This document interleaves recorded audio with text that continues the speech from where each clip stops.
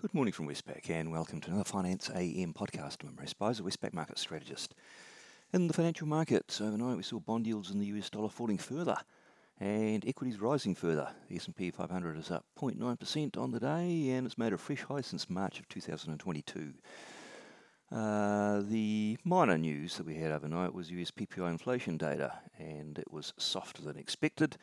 What it did is it endorsed the disinflationary theme, which is gripping markets since the previous day's CPI update.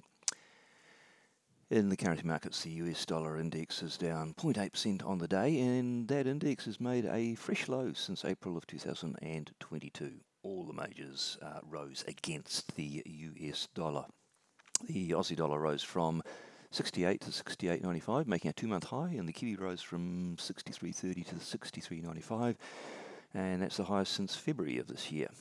Aussie Kiwi cross, not much going on there, ranging between 107.54 and 108. In the interest rate markets, US 2-year Treasury yields fell further from 4.72 to 4.61. The 10-year yield also down from 3.86 to 3.76%.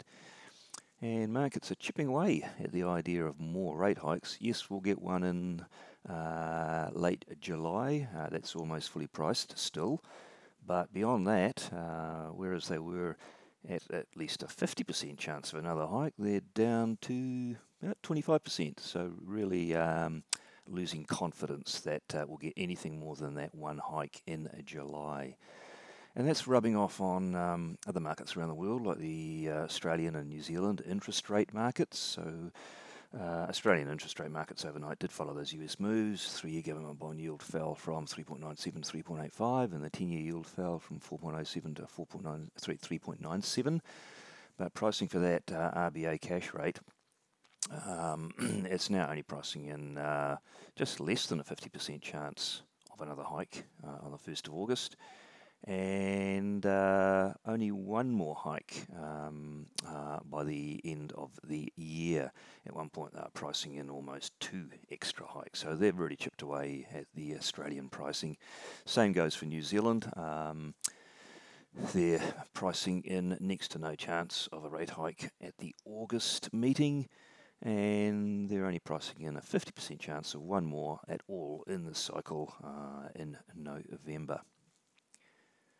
In the commodity markets, pretty good moves there. Brent crude oil up 1.6% to $82. Copper's up 2.2%. Iron ore's up 0.4% at $212. And gold is not much changed. The bits and pieces of economic news out overnight. Probably most eyes were on that US PPI inflation. It's not really a biggie because we've already had the CPI update, which kind of steals its thunder. But it was for the month of June, and it did also, like CPI, undershoot expectations. PPI inflation annually, if we look at the core measure stripping out food and energy, it rose only 2.4% annual, and the expectation was 2.6%. We also heard from a Fed member, Daly. She said after the CPI updates on Wednesday that that's very positive news, and they're in a wait-and-see mode. They're still determined to bring down inflation to 2%, and it's too early to say that they can declare a victory on inflation. Fed member Bullard surprised many by resigning abruptly after 15 years in the job. He's been a fairly influential member of the committee. Way back in the day, he was of a more dovish ilk, more recently of a more hawkish ilk. In this cycle, he's been the one that's most aggressively arguing for aggressive interest rate hikes to fight inflation, and on that score, he's been pretty much on the money. New Zealand markets will be closed for the day, celebrating Matariki, the Maori New Year celebration.